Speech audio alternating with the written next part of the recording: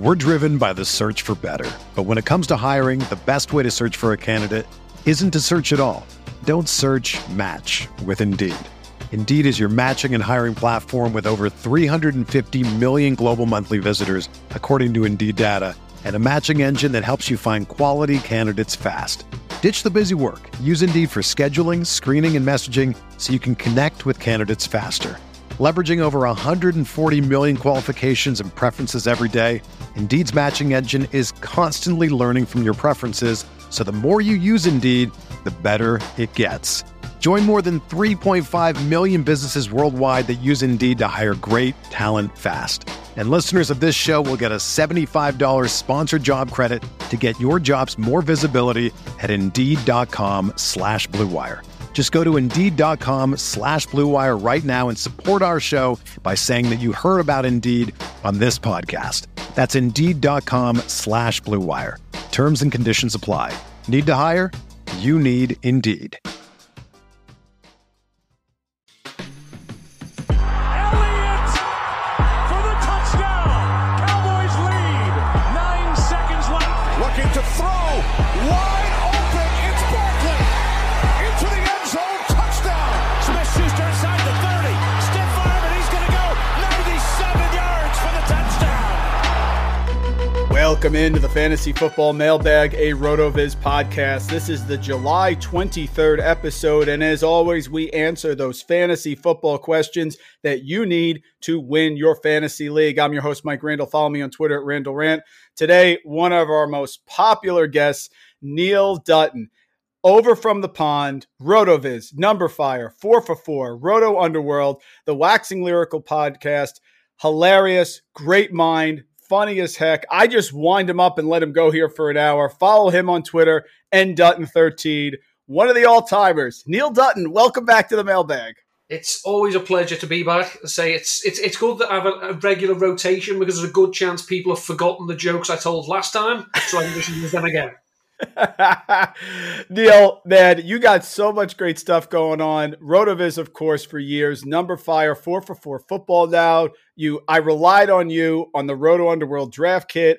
I mean, talk about what's going on and how you got through the last year with COVID. Well, I was sent home from work last March because I was technically vulnerable.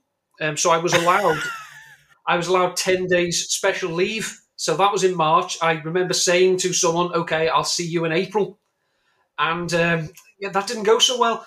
So I've had 1 day in the office since last March. So I've been working from home. And it's been interesting. I hate my co-workers because it's just me. And, you know, he's a mouthy idiot. But no, I'm getting by. It's been different. The one goal I did have when I was homebound was I said I was going to lose some weight. And in that time, I've lost 3 stone. So I feel a lot better. Wow. I flatter myself that I look a lot better. I still write the same garbage. But, you know, I'm proceeding. Well, that's great to hear. And you have lost a lot of weight. We'll get into that in a minute. You got some great things going on. But we will start, of course, with the most popular question. What do you think of your Scott Fishbowl team?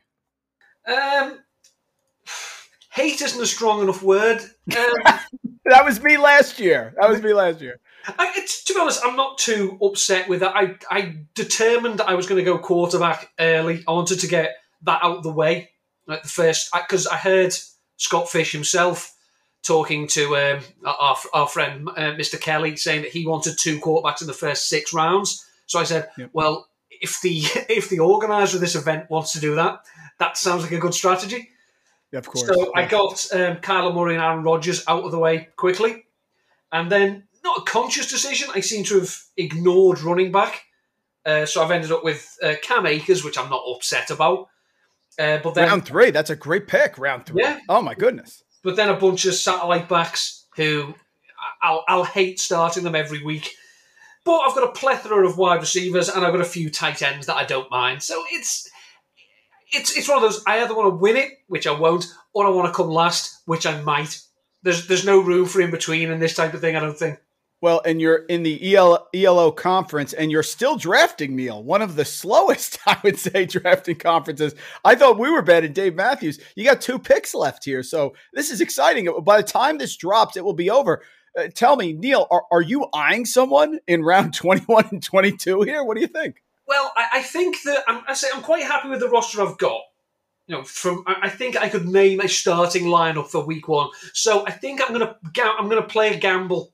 And anyone who knows me knows I like to move on from players before they become attached to my heart, but there are a few that I will love till the end of time. So I am tempted with that 22nd round pick to pick Duke Johnson, just on, waiting for someone to pick him up. And if he doesn't, then we can laugh at each other as the team actually plays while he sits on the sideline. But I have to be loyal to some people in life. And no kicker yet. Am I looking at this correctly? You've not gone kicker. No kickers. No, I know Denny Carter will look down his nose at me. But to be fair, most of the things I do, Denny looks down his nose at me. So I will continue with that in that vein. Well, something I rely on you heavily for is your fantasy advice, specifically NFC East. I remember we were doing the RotoViz team previews. Colin Kelly had those going on years ago. You always did such an amazing job in the NFC East, so I thought we would start there. I'm going to go team by team, give you my quick reaction, and then tell me if I'm nuts and what your reaction is.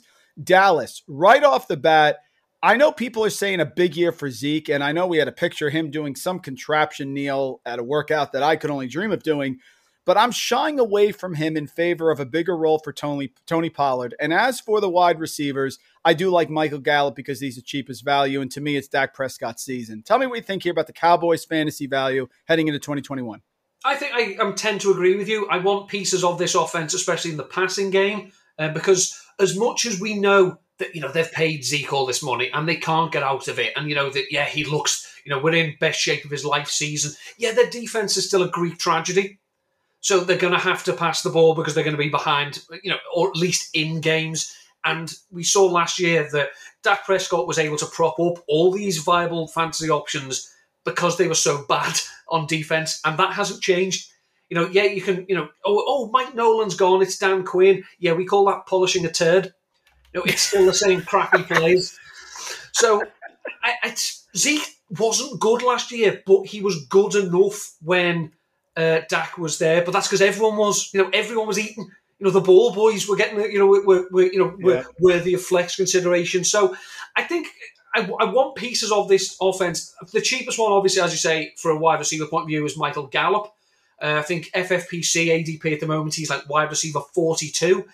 Yeah, I don't mind that. As someone who is going to be a wide receiver 3 with occasional visits into wide receiver 2 territory, yeah, that's fine. Because if you want Amari Cooper, if you want CD Lamb, you're going to have to pay for him. And then I think there's the in doctrine at the moment in fantasy is stacking. So yeah. I just think that if you're going to be forcing a stack if you're going to take Cooper or Lamb and Zeke, I don't know, depends on what your preference is. You might be trying to push to get Dak Prescott, and I just worry that a cheaper and easier way to do that is go Dak, get all the wide receivers, and then have Michael Gallup, or even Blake Jarwin, assuming he comes back and plays the role this year that we all thought he could play last year. Don't forget, folks, go to the RotoViz Game Splits app if you need to. 5 games, Dak Prescott, and he did not complete that 5th game last year. 371 passing yards per game. Total of 2.4 touchdowns, rushing and passing. Only 0.8 interceptions. 30.4 fantasy points per game before he got injured. So please understand that Cowboys offense should be clicking. And as Neil so eloquently said, the defense has a ton of question marks. So we're in lockstep there. I don't know if we're going to be in lockstep with the Giants. For some reason, Neil, everyone is now, the pendulum has gone too much into, if you are an armless mannequin that runs, you're a great fantasy quarterback. Yet, Daniel Jones is being ignored. Is it because he tripped against the Eagles in the 70-yard scamper? Or I guess it was Monday Night Football. I don't know. I kind of see Daniel Jones as a value. Barkley's back. Whether he starts the year or not, I don't care. And I think Evan Ingram is being forgotten about just because tight end is a wasteland. Daniel Jones, Evan Ingram, am I making sense? Is there another value here for the Giants? See, the worry that I have with Daniel Jones, well, one of several worries I have. The first one is that he isn't very good. which, straight away it's a bit of a deal breaker.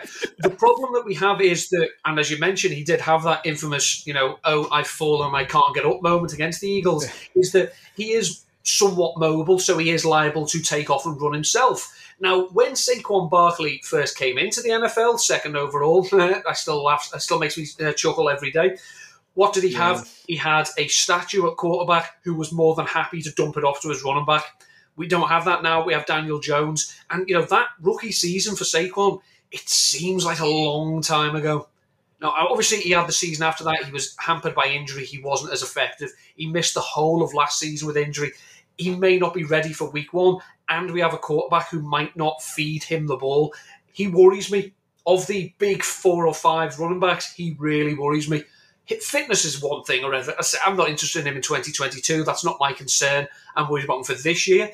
Daniel Jones, as I say, touchdown regression, you'd have to think, is going to hit the Giants in a big way, as they only scored 25 touchdowns last year, the same number as the Jets. Now, if you're level or, equal or just a little bit ahead of anything the New York Jets did in 2020, you're a bad team. So, he could be a value, but I think it's one of those that, do you know how some people say, I like him in best ball? For quarterbacks, you get a similar type of thing. It's, I like him in Superflex, which means if I play normal 1 quarterback league, I don't want any part of him. But, if I'm playing Superflex, 2 quarterback leagues, as a second quarterback, he might be better because he does have the slight Konami code appeal.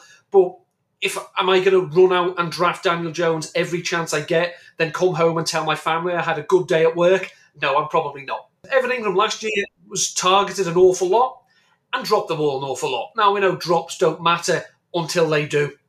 Wide receiver drops don't matter because you'll just get another one. When you're the tight end and you're not a real tight end, you're the receiving tight end and you can't be trusted to catch the ball. I don't know. I think that where he's going in drafts, I find myself looking at other positions and saying, I'd rather wait. Usually I have to wait until like 30 minutes in to get a soundbite for the little snippet I put on Wave on Twitter. We just got 3 right there with the Giants. If you're equal or near anything with the Jets, that is obviously a problem. We're driven by the search for better. But when it comes to hiring, the best way to search for a candidate isn't to search at all. Don't search, match with Indeed. Indeed is your matching and hiring platform with over 350 million global monthly visitors, according to Indeed data, and a matching engine that helps you find quality candidates fast. Ditch the busy work. Use Indeed for scheduling, screening, and messaging so you can connect with candidates faster. Leveraging over 140 million qualifications and preferences every day, Indeed's matching engine is constantly learning from your preferences, so the more you use Indeed, the better it gets. Join more than 3.5 million businesses worldwide that use Indeed to hire great talent fast. And listeners of this show will get a $75 sponsored job credit to get your jobs more visibility at Indeed.com/Blue Wire. Just go to Indeed.com/Blue Wire right now and support our show by saying that you heard about Indeed on this podcast. That's Indeed.com/Blue Wire. Terms and conditions apply. Need to hire? You need Indeed. When you need mealtime inspiration, it's worth shopping Kroger, where you'll find over 30,000 mouth-watering choices that excite your inner foodie. And no matter what tasty choice you make, you'll enjoy our everyday low prices, plus extra ways to save, like digital coupons worth over $600 each week. You can also save up to $1 off per gallon at the pump with fuel points. More savings and more inspiring flavors make shopping Kroger worth it every time. Kroger, fresh for everyone. Fuel restrictions apply. Go to Washington. My thoughts on Washington is Terry McLaurin is going to eat like crazy. It's Antonio Gibson's season, which I talked to Ian Hartitz about last week. I think Fitzpatrick is super reliable. Am I wrong there? Is it too much value in Washington? See, I want to hate everything Washington do with the intensity of 1,000 suns, but I find myself not being able to this offseason because it was great last year when it was McLaurin, Logan Thomas, and that was it. Whereas, you couldn't really trust the quarterback because as much as Alex Smith was a great story, it wasn't good to watch. It was like one of those films that you're happy that it happened, you just wish you hadn't watched it. Ryan Fitzpatrick who comes in, why do we love Ryan Fitzpatrick? Because he just doesn't care. He's going to throw at you if you're open. He's going to throw it if you're double covered. He's going to throw it if you're on the floor. If he wants to get you the ball, he's going to try and get you the ball. And for as much, I'm not going to say abuse, but for as much people like to, crap on Ryan Fitzpatrick, since he went to Tampa Bay, you look at his production from a fantasy point of view, he's been exceptional. And he's been playing, it's not as if he's been playing on Super Bowl caliber teams. He played on, he did spot duty for the Bucs. He then went and was very good in a year and a half with the Dolphins. He's now got two excellent wide receivers, in Curtis Samuel and Terry McLaurin. He's got a tight end who showed last year that he can be trusted. He's got a good running game with a running back, two running backs who really can operate in the passing game. J.D. McKissick wants to be an every down running back. Yeah, I want Natalie Portman's phone number, J.D. I'm not getting it. So I just think that, say Terry McLaurin, you're going to have to pay to get him, but everyone else is a screaming value, especially Curtis Samuel, who's like wide receiver 40. Yeah, I want a piece of that. And as I say, as much as I love taking Washington players just because how uncomfortable it makes my podcasting co-host, because he's a Washington fan, I actually now want to take them because I think they can help me in fantasy, not just make Mainsy squirm.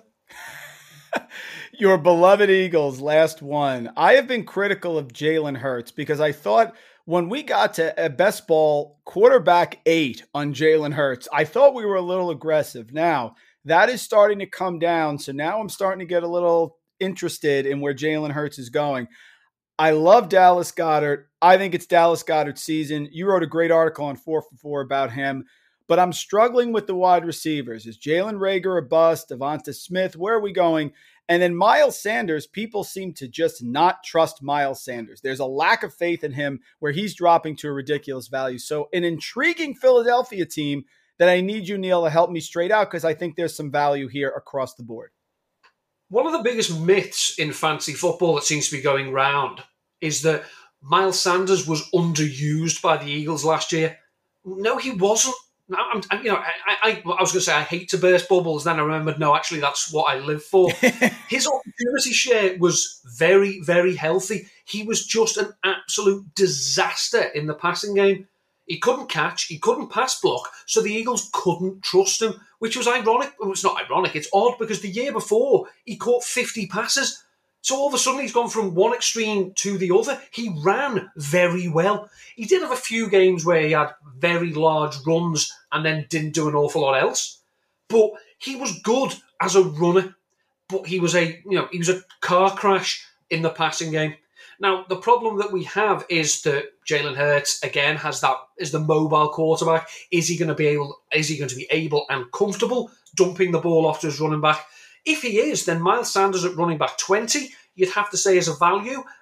If Sanders, though, shows he can't be trusted in the passing game, then we're going to have like Kenneth Gainwell or Boston Scott, who's not going away. That's going to impact Sanders because basically he's going to have to get there on the ground and with touchdowns. And this could be a bad team. I don't think anyone would be surprised if the Eagles were terrible in 2021. I'm already girding my loins for this being the worst Eagles team I've ever seen. And I remember Mike McMahon quarterbacking them. Wow. So, as I say, Dallas Goedert at the moment is the receiver with the most pedigree. Yes. He's also shown that in the past, when Zach Ertz has missed time, Goedert is an every down player. So if he's going to be on the field, then you have to like the fact that he's going to catch passes as well as being an impact player in the blocking. Neil, is Zach Ertz going to be traded? What is going on with Zach Ertz? Why Zach Ertz is still on this roster, I have no idea. Only Howie Roseman can tell me why. It's a bit unfair because Zach Ertz is, in terms of the big three tight ends, he was up there for a while, but he got there on volume. He was never as dynamic a receiver as a Kelsey or a Kittle. He was never as good a blocker as those two. He just got fed. And, I think he's only like 30 receptions short of the Eagles' all-time franchise record, which I thought if he'd stayed healthy last year, he'd have blitzed by. So where's the respect here for this type of player that he's still on the roster now? And don't tell me you're waiting to see what you can get from him. You've got no salary cap because it's been mismanaged, as with many things on the Eagles roster. If give him permission to go and find someone, and if he can't, release him. Let him go and pick somewhere to go. Let him go and annoy Buffalo Bills fantasy managers who think Dawson Knox is going to bounce back this year. Let him go and annoy the Chargers with Jared Cook. Do the right thing by him and let him go.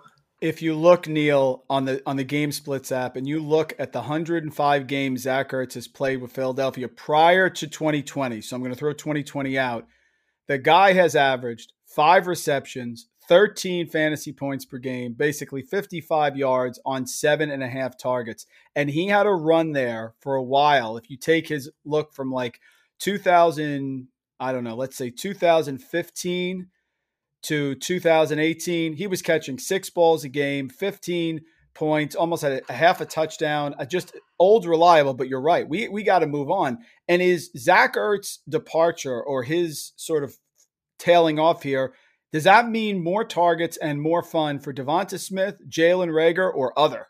I think it's, at the moment, the target totem pole in Philadelphia should be Goddard, Devonta Smith, Reagor, Travis Fulgham. Maybe Travis Fulgham. Why not? And then maybe a running back. But the thing is that in Devonta Smith's favour, and this is a knock on Jalen Reagor, is we haven't seen Smith fail yet. Whereas that's all we saw last year with Reagor. He was not good. Now, I know that the quarterback play wasn't the best, and the offensive line wasn't the best, and the team was a bit of a Greek tragedy itself. But there was a big knock on Ted Ginn back in the day that he could find any situation you gave him and he would run out of bounds. And Jalen Reagor had a little bit of that. There's another 5 yards. Jalen, make him. Oh no, we'll stop the clock. We'll take it there. And it was a worry. Whereas Devonta Smith, comes in with the storied college career. Yeah, we don't know what his real speed, how speedy he is, how athletic he is, how truly big he actually is. But we haven't seen him fail yet. And Philadelphia, as you know, is such a forgiving city. They're more than happy to forgive Jalen Reagor for what he didn't do last year, and we'll start again this year. No, they're ready to move on to Devonta Smith. And total new coaching staff. This is they picked. We would assume Howie Roseman picked Devonta Smith with this coaching staff in mind. So maybe they're going to want to use him. But I don't think Jalen Reagor's dead. I just don't think he's going to be the lead wide receiver. 85th percentile per player profiler, college target share for Reagor, 4.47 speed, 98th percentile burst score, first round draft capital, who knows? But Devonta Smith there, certainly going to get his chances because he is selected now. He is part of the new coaching staff. I want to get your thoughts on some other rookie wide receivers, and I think this is critical because ever since the OBJ season, these rookies can really make an impact. Cincinnati, Ja'Marr Chase. I love Ja'Marr Chase. The shower narrative, Joe Burrow, absolutely. But isn't T. Higgins the one there?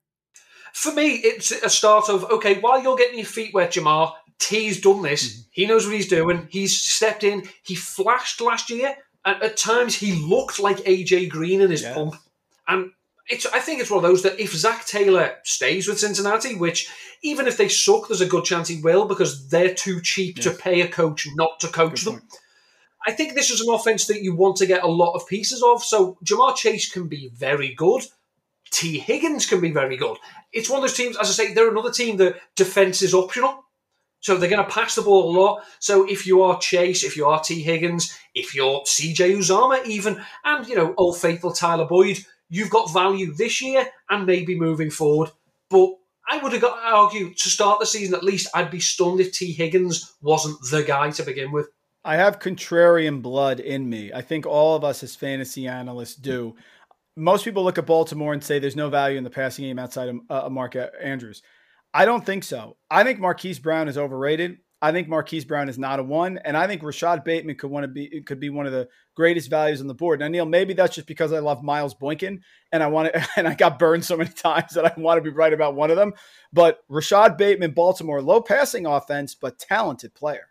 Absolutely, and people can say, that this hurt. When they selected Bateman, it was a major ding to Marquise Brown. Well, not really. It just lets Brown go and do what he should be doing. Running those deep routes downfield, occasionally getting the deep shots from Lamar Jackson he likes to take. You could argue that the selection of Bateman was a bigger blow to Andrews because Bateman wins in similar parts of the field. Now, Bateman, as I say, from people a lot more knowledgeable of college football than me, was a stud. Was it Minnesota? Yeah. And helped prop up the quarterbacks there who weren't that great. Could have had Trey Lance, but no, you wanted to play him as safety. Okay, so we'll move on from there. Bateman could be, he's not going to have an OBJ rookie season because I really don't think Greg Roman's going to say, screw it, let's drop back 700 times and pass the ball. But he could have value, especially, he could be a red zone presence. He could, he's not going to see 10 targets a game, but could he make the most of the targets he does get? Yeah, we've seen there's plenty of other wide receiver ones on run-first teams, obviously not as run-first as Baltimore want to be because no one is. But we've seen that, you can be, if you're efficient with what you are given. A.J. Brown, we all love A.J. Brown because he's never going to get peppered with targets, but he makes the most of what he gets. Rashad Bateman is similar, not the same type of player at all, but it's a similar situation, I think. So I poured one out when Bateman went to Baltimore, but in the weeks and months that have passed, I don't hate it as much as I did on draft night. When I think of Rondale Moore out in Arizona, I think of the Sliding Doors movie with Gwyneth Paltrow. Here's why. Christian Kirk, we're on the end of the Christian Kirk truther status in Arizona. He's going to move back in the slot now. AJ Green there, DeAndre Hopkins on the outside. If Kirk hits as the slot receiver, all of us truthers will unite. But if Kirk really isn't good in the last year of his contract and he bombs, Rondale Moore with Kyler Murray in that offense could really explode. Where are you on the rookie here for the Cardinals? This is the big problem with Rondale Moore, and you always hate to use the if he was argument. If he was 6'2", he'd have gone in the first round of the draft. I don't think anyone can argue that with the production, the athletic profile. But, again, bursting another bubble, he's not 6'2". So this is what we have to deal with. He's probably gone to an offense that is perfectly suited to his skill set. The problem is, as I say, it's Cliff Kingsbury. There are still serious question marks about him. How happy is he going to be to put in this rookie while he's still got Christian Kirk, while they've set money on fire with AJ Green, who can only be better than he was last year because he couldn't really be worse. So I worry that Rondale Moore's moment, if it does come, isn't going to come in 2021, and he'll only ever be a complementary piece. Does that mean we can't get excited about him? No, absolutely not. So I think it's weird because I like the landing spot. I like the quarterback he's going to be playing with. I don't like the situation as I say this sentence, but that could change in weeks, months' time. Last one here. Elijah Moore getting a lot of buzz out of Jets camp. That may just be the New York media sort of driving the train here. We still don't know anything about Zach Wilson. Very unknown. Denzel Mims is on the side of a milk carton now. Where are you here on Elijah Moore, the Jets? Are you buying it, or is this just another example of an overhyped rookie in New York? I'd be a lot more excited about Elijah Moore if they hadn't restructured Jamison Crowder's contract. Yep. As it looks like, this is hey, Jamison, this is you 5 years ago. So instead of just saying, teach the rookie the ropes, then clear off, it was a teach the rookie the ropes and then next year clear off.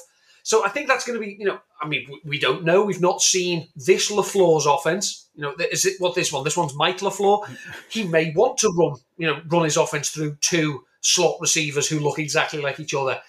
I highly doubt it. I'm not going to say it can't happen. It's a bit of a question mark about this offense because, as you say, we don't know what Zach Wilson can be like. Competition he faced in college wasn't great, but Matt Ryan wasn't great in college. I think we've been pretty impressed with what we've had out of him in his career. It's just an offense that there's an awful lot of questions about, and an awful lot of the questions are being asked by beat reporters who've got nothing else to do except fire up a rabid fan base in the dog days of summer. So I like Moore. He's another one that let's see where we are next year, unless Crowder gets injured or really does just get blown past by the rookie. Do you drink margaritas, and if so, salt or no salt on the rim?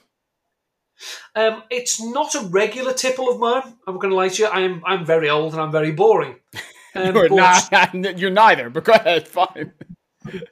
But one of my problems, salt is a weakness of mine on in food. I mean, the first time I heard someone say, "Oh, try this, it's salted caramel," I nearly headbutted them, saying, "You don't put salt in caramel, you absolute savage."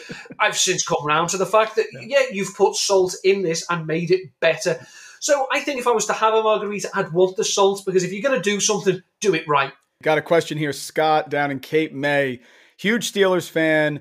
He thinks the Ben Haight has gone too far. He gets that he's old, but the weapons are fantastic, and they have very high ADPs. You have Johnson, you have Juju, Chase Claypool was great last year. Ebron, you can even argue, he says, is a value in redraft. Why is there such a disconnect between Ben's fantasy value and his receivers? Because one can't be good without the other.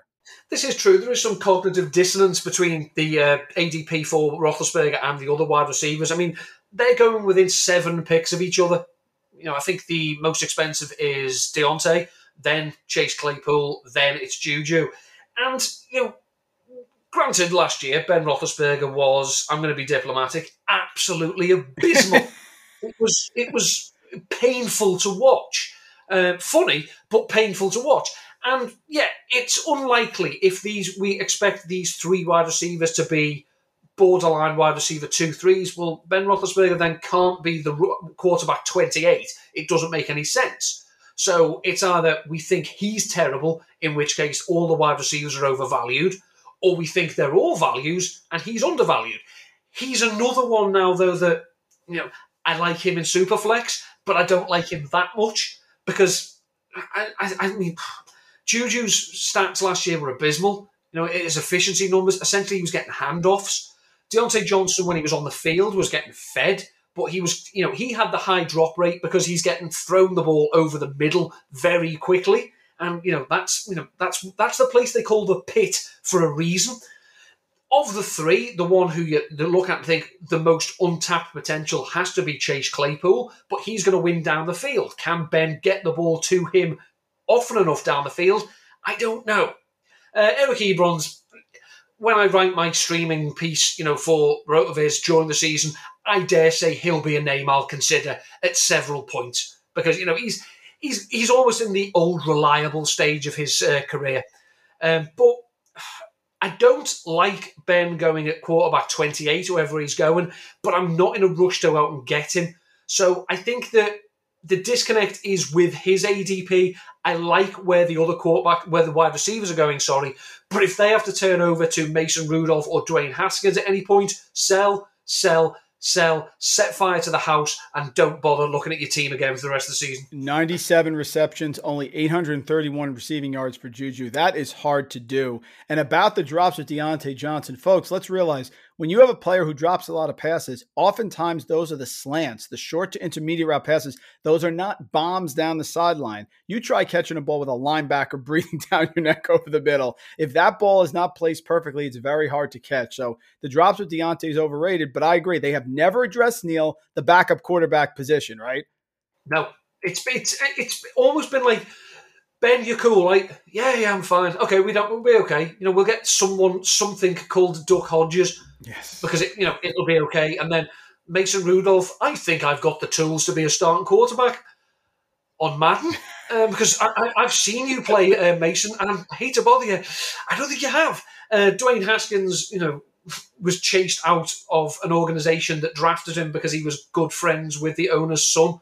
And he managed to piss them off within 18 months. They went, out you go, son. I threw for 300 yards. We lost, idiot. Out you go. Yeah. So, this is an offense that it scares me because I don't think it's going to be very good. So I'm always prepared to be wrong. Never happy that I'm wrong, but I'm always prepared to accept that it might happen. I'm most excited for this question. I saw it on Twitter. The Land's End to John O'Groats Challenge. 874 miles this year. Is that correct? That is correct, yes. Starting on January the 1st, up till yesterday, I have walked 874 miles. Wow. And it sounded so hard at the start. It really sounds like, my God, that's a long way. Yeah, because it is a long way. But I've been working from home, so I go out on my lunch. I have just a half an hour walk around the village where we live, and you come back and realise, that was 2.5 miles. Mm-hmm. Well, if I do that again after work, that's 5 miles. And then it just added up. And then during the winter, I went for occasional walks with my good friend, Michael Challoner, and we'd walk for 2-3 hours, and all of a sudden in that time you've cleared 10 miles. And all of a sudden it just started to mount up. It did look a bit hairy in March when I got tendinitis because I'd been walking too much. And that hurt I've broken bones, I've had cramp, I've had bad toothache. This pain was horrible. But yeah, I'm very pleased with myself. I'd say it was just part of I've got nothing else to do. I don't think I'd be prepared to do the actual walk. I'll just do the mileage. There was a map on the app that takes you through the journey. And it'd be like, I've nearly finished because I've got to Scotland. No, you've still got 400 miles to go. So yeah, it was good. It was enjoyable. It meant I could listen to an awful lot of podcasts. Yeah. But as I listened to podcasts at 2 times speed anyway, it meant I got to listen to even more. Yep, same thing. Very honorable, sir. I tip my hat to you. Well done. Very good. I have to get myself in gear. When you're doing fantasy writing and research, the exercise often goes to the wayside. So I give you a lot of credit for doing it. And 874 miles is 874 miles, no matter how you want to cut it. Let's go to the Dolphins. I like Tua. I like him a lot. I like Myles Gaskin because I think they were going to take Javonte Williams. They admitted as much as they did to the Broncos that the Broncos got up and sniped them. But Will Fuller, Jalen Waddle at the 106. Talk to me about Miami. I like Tua. I think that last year was an eye-opening experience for him. He's acknowledged that he didn't really know the offense. That's a problem. He wasn't ready. I don't think he thought he was going to go in. Yeah. No, I said at the time it was the perfect situation for them because they had the perfect quarterback. They weren't going to win the Super Bowl in 2020, so why not, as the offensive line was young, let that develop, let Ryan Fitzpatrick get the crap kicked out of him because ultimately he was going to go anyway. And then in 2021, with Tua's hip hopefully fully recovered, an offensive line that's gelled with a few additions to make better, add a few more playmakers, and now you can turn the keys over to him. I think there was a serious disconnect in bringing him in. I don't know whether it was ownership. I don't know whether it was the coaching staff. We don't know. So he clearly didn't look ready to run an NFL offense. One thing he did do, though, was he took almost as many deep shots down the field as Deshaun Watson took for Houston last year. What's the common denominator? Will Fuller. Will Fuller showed last year he can still win downfield. He stayed healthy last year, then got suspended for PEDs. Take from that what you will. So I like that. I think that Fuller could be great for Tua to get that out of his game because we've seen speed. It opens up everything for the likes of Mike Gesicki. Slightly worried about Gesicki's long-term prospects because this is his contract year. And they did go out and draft Hunter Long, who's one of the tight ends who came in that I really like. Myles Gaskin was a big winner by not subtraction, but just through non-addition because they didn't bring in any competition for him. Now, if I was to connect the dots, I would say that Myles Gaskin's okay. Saquon Ahmed is okay. Jared Dokes is okay. But the all-time leading rusher for the Miami Hurricanes is still a free agent. And as I say, I may be wasting a Scott Fishbowl pick on Duke Johnson. So why not bring him home, Miami? It's a great call. I'm not saying, I loved it. I'm with you. Duke Johnson for life. And as you say, Duke Johnson could be a workhorse. It's probably not going to happen now. But so what? You're not going to. Why run the ball? You've got Tua, spread them out. You've got Johnson who can go and play in the slot. It'll be great. It'll be awesome. Who wouldn't like this apart from Myles Gaskin and his fantasy owners? Neil, give me a breakout player or two in 2021. Someone you have your eye on who you think can, really pop this year and be talked about in the first couple rounds next year in fantasy drafts. The Justin Jefferson collar. Well, I'd like to say Devonta Smith as an Eagles fan. Don't think it'll happen, partly because of the offense that he is in. So I will say that, Dallas Goedert for me, we've all seen that Dallas Goedert has been good. Yeah. When he has been called upon, he's been productive. He's never had the full-time role all to himself. It's hard to say. It's always hard to spot breakout tight ends because, there's so much goes into the role. But I think everything is opening up for Goddard. And I say it's not I'm an Eagles fan, therefore I need him. I drafted him in the Scott Fishbowl, therefore I need him. I just think that everything looks like it could all come up for him. And another breakout is a player that he's never really broken out, but he's been around for a while, and that's Mike Williams. Yes. This Chargers offense intrigues me. Now, I would love it, of course, if they say, we're going to play Keenan Allen in the Michael Thomas role, that Joe Lombardi is bringing that offense with him. Because Keenan Allen is a joy to watch. He's one of the best route runners in the NFL. I know Reception Perception on Matt Harmon. I know he speaks very highly of him because he scored well. But if we're going to really use Mike Williams, and he can score some touchdowns, he can get to 1,000 yards, he's in a contract year. So, as the late, great Therese Paylor used to say, the contract year is undefeated.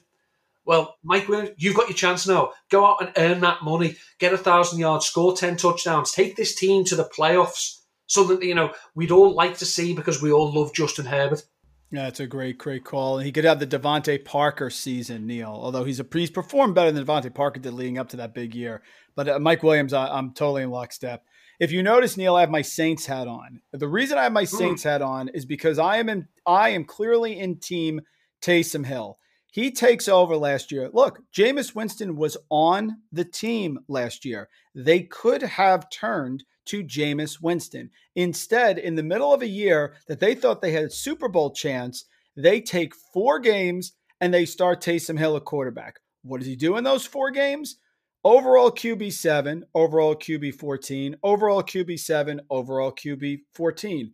Not terrible for someone who had not been a starting quarterback. So in the middle of their big season, Drew Brees' swan song, while he recovers from injury, they turn to Taysom Hill. Now I'm supposed to believe they're going to go to Jameis Winston because of LASIK.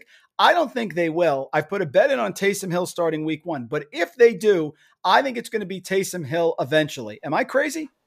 It's not crazy. As you say, they had Jameis in the building, didn't use him, and then basically said, okay, we'll re-sign you.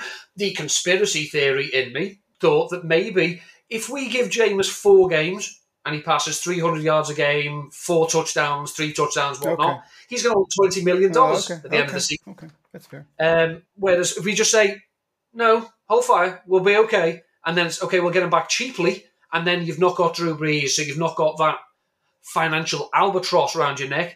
If he plays all season, throws 4,000 yards, 40 touchdowns, we'll say 20 interceptions because it's Jameis Winston, then maybe they'll think, okay, maybe we can do business with him.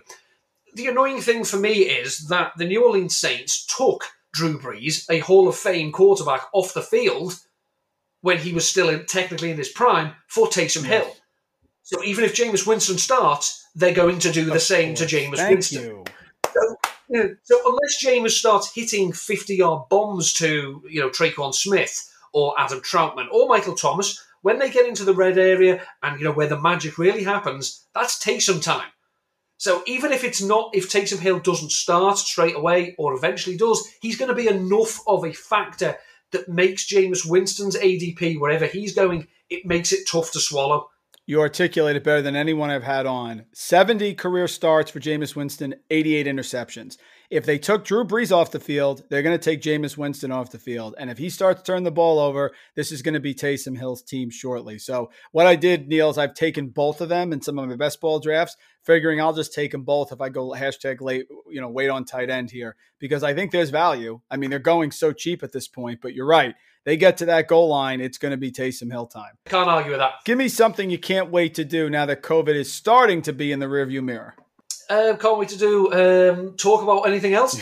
Well, one thing that it's not something I did regularly anymore because I live a bit further away from I was going to say friends, I think more just people who've tolerated me. I think that'd be the way to put the button. I've only been drunk twice since last February.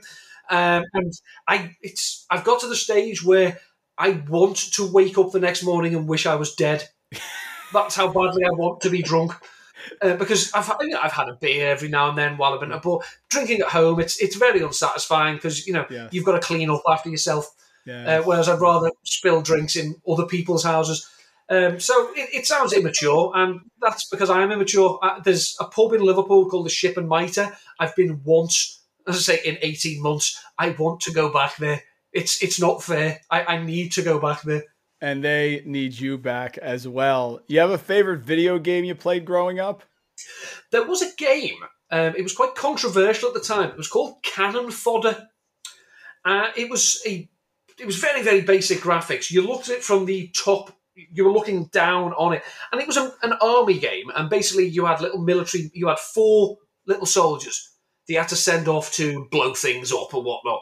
And if they survived the mission, they got promoted.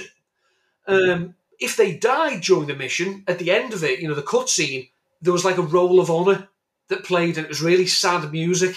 And it was, I can't remember the people's name. There was always one level, and you'd had this person since the first mission, and, then he died, and, it was generally quite moving. They also had an incredibly catchy theme song that, again, was controversial at the time. It was called War, Never Been So Much Fun. Wow. You can find it on YouTube. It's quite catchy. It's ridiculously basic. It's late 80s, early 90s, like 8-bit stuff, but it was so addictive. Now, obviously, as we go older, we have, Call of Duties, Grand Theft Autos and whatnot. But this was like the first real shooting game I ever played, and it's had a special place in my heart ever since. Well, you just named the podcast, Ben Roethlisberger Cannon Fodder. I mean, that you're tying it off with a bow here. Let's go to NFC North talk. You had a great pod with Paul Manwaring on the Waxing Lyrical podcast. He pretty much put you on the couch and got a deep dive on the NFC North. So I want to grab one player from each team and get your thought here. Folks, definitely listen to it if you haven't already. David Montgomery with the Bears was a league winner, but benefited from a very easy schedule. Where are you on Monty this year now that Damian Williams is in town and Tariq Cohen is back in Chicago? The whole offense worries me because I got this horrible feeling that the coaching staff think they can get by with Andy Dalton, which, is staggering in 2021. But David Montgomery, as you say, he's not going to have the backfield all to himself. If it's Andy Dalton, he might get some checkdowns. If, Tariq Cohen isn't ready, and if Damian Williams is... It's been 2 years since we've seen Williams. The last time we saw him, he was epic in the Super Bowl. So it could change. If Justin Fields comes in, we know that Fields is athletic, and I hate to bang the drum continually for this narrative, but athletic quarterback checking down to running backs, he may lose the rushing work there.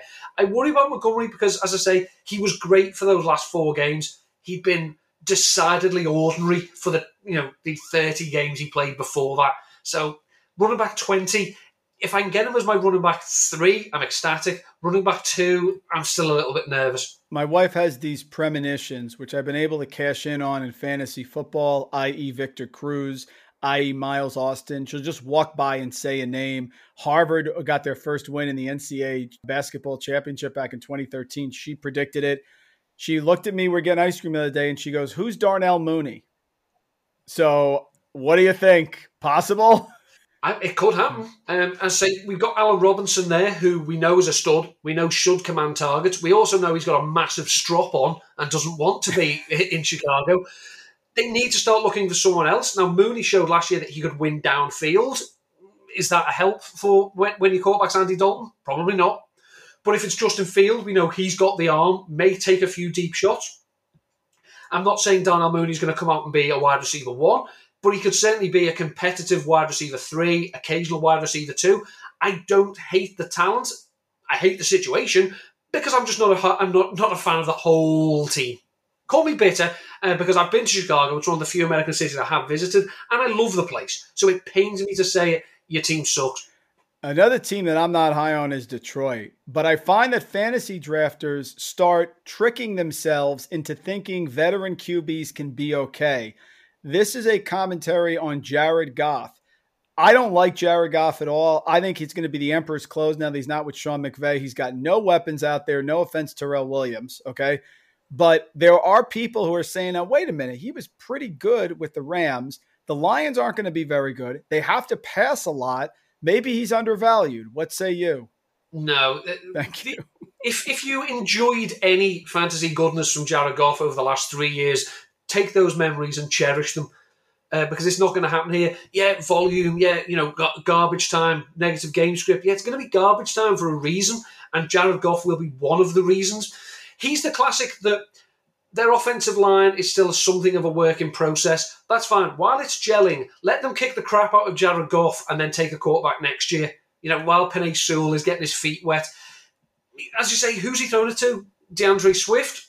That'll be nice, but can we trust Anthony Lynn to use him properly? I think TJ Hawkinson could be a monster this season, but this team's not going to score a lot of touchdowns. So, I mean, how many balls is TJ Hawkinson going to seriously have to catch to be the overall tight end one if he's not scoring touchdowns? No, it was nice, Jared. I'm sure you're a lovely fella. All or nothing or Hard Knocks or anything we've seen you on, you come across as a very, very nice chap. Do not come anywhere near my fantasy team or there will be trouble. And I have a man crush on Irv Smith, but I'm getting a little concerned with Mike Zimmer's talk. They asked him about Irv Smith's role. Decipher whether this is just coach speak or there's something to it. He said he doesn't see Irv Smith's role changing much now that Kyle Rudolph's with the Giants, but he loves Tyler Conklin. What do you think, Neil? There's the worry that Tyler Conklin is the type of tight end that Mike Zimmer would love. That he will go out there and stick his face in a fan. He'll happily kick he'll kick someone. Whereas Irv Smith's a bit more like, I'll block, but I'd rather go and run a route. Yes. We saw last year in the last 4 weeks when there was no Kyle Rudolph, they played the exact same game. Same snaps, same routes, same targets, same yards. I think the only difference was in those last 4 games, Irv Smith caught a touchdown. That was the only difference. This is a team that's going to run the ball. We know that. My God, do we know that. And it's a narrow passing tree. You've got Justin Jefferson, who should be a beast. You've got Adam Thielen, who I worry about in fantasy. Agreed. Because so much of his work last year was touchdowns. And I don't know how sticky that's going to be. I like Irv Smith as a player. I just think that as long as Tyler Conklin is there and they want to #establish the run, he's going to have boom or bust weeks, and they're going to be so hard to pick. My friends always make fun of me. They said a nightmare for me would be if I had snakes on a plane, the old movie. That's my ultimate fear combined. Just crash the plane right now. You on Fear Factor. Is there anything you wouldn't do? I don't like jumping between things. I have glass ankles. And even, I worry that if I land wrong, I'm going to buckle and, ankles are going to snap and whatnot. So anything that would involve jumping over buildings, especially, yes. You can get out of here, quite frankly. It's funny you mentioned snakes on a plane. One of the more stupid and pointless afternoons I've ever spent in my life was me and 2 of my friends. We're trying to think of equally outrageously titled sequels. So we had things like Giraffes on a Pedalo, sheep on a train. And we went on for hours, and most of them were ridiculously random. But Giraffes on a Pedalo, hearing Samuel L. Jackson say, get these, MFing giraffes off this MFing pedalo would be. I think it would be the crowning piece of his career. Next time you come on, that's going to be the name, the title of the podcast. Do you have, for dynasty rookie drafts, Neil, is there a round 3 or later pick that you like, that you think can make an impact this year? Last week, we ended up having Ian Harditz on. He said Josh Palmer with the Chargers. What do you think? I like Josh Palmer. I'm not going to argue with Ian there at all, but I like Anthony Schwartz on the Browns. Yeah, good. I think he has a different skill set to the other players there. They can get out from under the Odell Beckham and Jarvis Landry deals this season, at the end of the season. Schwartz, I don't think he profiles as he's going to be a 150 target player, but he looks like he could have that type of impact that a Deshaun Jackson in his prime had, or Beckham back in the day, before he needed to be force-fed. So I think where you can get him, you're not going to expect much from him this season, but certainly going forward, I think you can. And I do think that when they play 3 wide receivers, he could be that third guy. So he could have boom bust weeks this year. I just think it'll be really, really tough to trust him every week. It's an excellent call, because Baker Mayfield had a pretty solid year, and we forgot about those 2 or 3 games where the weather conditions were absolutely abysmal. So his stats were really affected, and you could see Schwartz being one of those guys who pops if you get him on the right week. Neil, fastest hour around. Last question, that I'm getting you out of here. Bold prediction time, my friend. No one has anything on Neil Dutton. What do you got? I want to believe, so I will say this, and that is that the Los Angeles Chargers will win the AFC West, not the Kansas City Chiefs. Oh, good one. This is good. Yes. So you like the new coaching regime? New coaching regime, talented players on defense, just enough playmakers on offense, and obviously when it comes to a shootout, I don't think they can really keep up in terms of points with the Chiefs. But which of those teams defensively do I think could make a few plays, could make a stop? I think I like the Chargers. So while I will always say offense beats defense in the modern era, which I'm so glad we live in, I just think, that if it's going to be one of those, who makes the mistake first, I think the Chargers could do it. Of course, they'll then poo their pants in the playoffs, but at least they'll get there. Bingo, folks. Neil Dutton, fantasy football for here at RotoViz, number fire 4 for 4, Underworld, Waxing Lyrical podcast. You can find him anywhere in this world. Hilarious, fun, fastest hour I've had, Neil, a long time. At ndutton13. Follow him on Twitter. The pleasure was mine. You never disappoint. I wish my missus could agree with you. Thank you for listening to RotoViz Radio. Please rate and review the podcast on iTunes under the Fantasy Football Mailbag, a RotoViz Radio feed. Contact us via email, rotovizradio@gmail.com. We'd love to hear what you think, so follow us on Twitter at RotoViz Radio and at Randall Rant.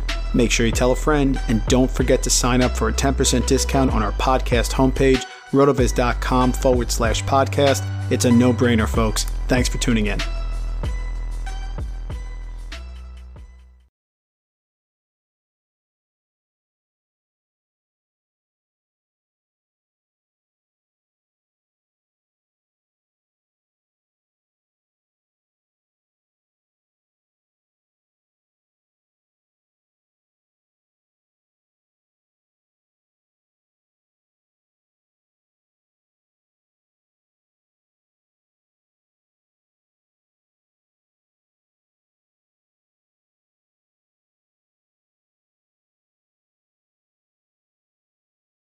Everyone is talking about magnesium. It's all you hear about. But why? What do we know about magnesium?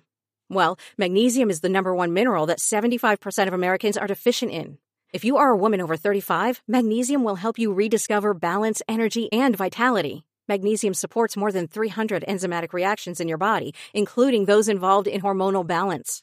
From functional medicine doctors to mental well-being and female hormone experts, we all know that magnesium is the one mineral to improve all aspects of well-being and health. But which one? Magnesium Breakthrough from Bioptimizers, the trusted choice recommended by leading experts with 7 best-absorbed forms of magnesium to ensure your body receives the support it needs for overall well-being. Go to bioptimizers.com/balance today and use code BALANCE10 for 10% off. Support your journey to wellness at bioptimizers.com/balance. Magnesium Breakthrough from Bioptimizers, your foundation to optimal health and vitality.